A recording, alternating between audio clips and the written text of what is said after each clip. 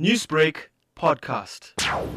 10 years ago was when I first registered my business. So we celebrate 10 years this year as a business, which I consider a wonderful milestone. But it's been a really interesting 10 years, considering also how technology has evolved. So very much the way we're able to keep at the forefront is also to be aware and have an awareness around what the developments in technology are, but also how it affects us as users and citizens and policymakers. As a woman in the tech world, what have been some of the challenges that you've had to face in a field that is quite often dominated by men? As a woman in the field, it's interesting to see how the male perspective can sometimes dominate the way a woman has to put her voice across, be it in the business offering, as me, as a person sitting at a boardroom table, which I have many times, and I have felt my opinion, maybe as a businesswoman, as well as a skilled technical output being sidelined to some degree. But for the most part, I would say that you've got to have a consistency about it as a woman. As a woman going into technology, and someone said this to me recently, which really struck a chord with me, is that if you go in with the thinking that I'm a woman going into an industry, you're always going to have this chip on your shoulder or the mindset that I have to work, there's already something wrong with me.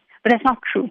You have to go into any particular industry, no matter what it is, tech as an example, with the mindset that I do have the capability and skill to articulate what my expertise will be in this particular area. As a woman in the tech sector, what would be your advice for other young women or even older women who want to be part of the tech world? I would say always understand or investigate what your real strengths are. For me, my first strength is writing.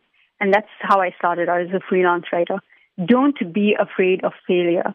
And no matter how many times you come to the point where you will absolutely want to give up totally, there will be months, and I have been through it, you will have no income.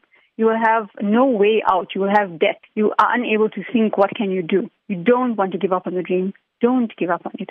Because even if you go and take a full-time job, which is absolutely fine, but you still have a side hustle or you have the dream of understanding your strength, understanding what could be an area that you could have a niche in, and start developing your expertise in that and networking extensively using the platforms like LinkedIn. Make sure you use the tools around you, and a lot of them are free, and reach out to people who have done it. You will be surprised how many people are out there willing to help you. Newsbreak, Lotus FM, powered by SABC News.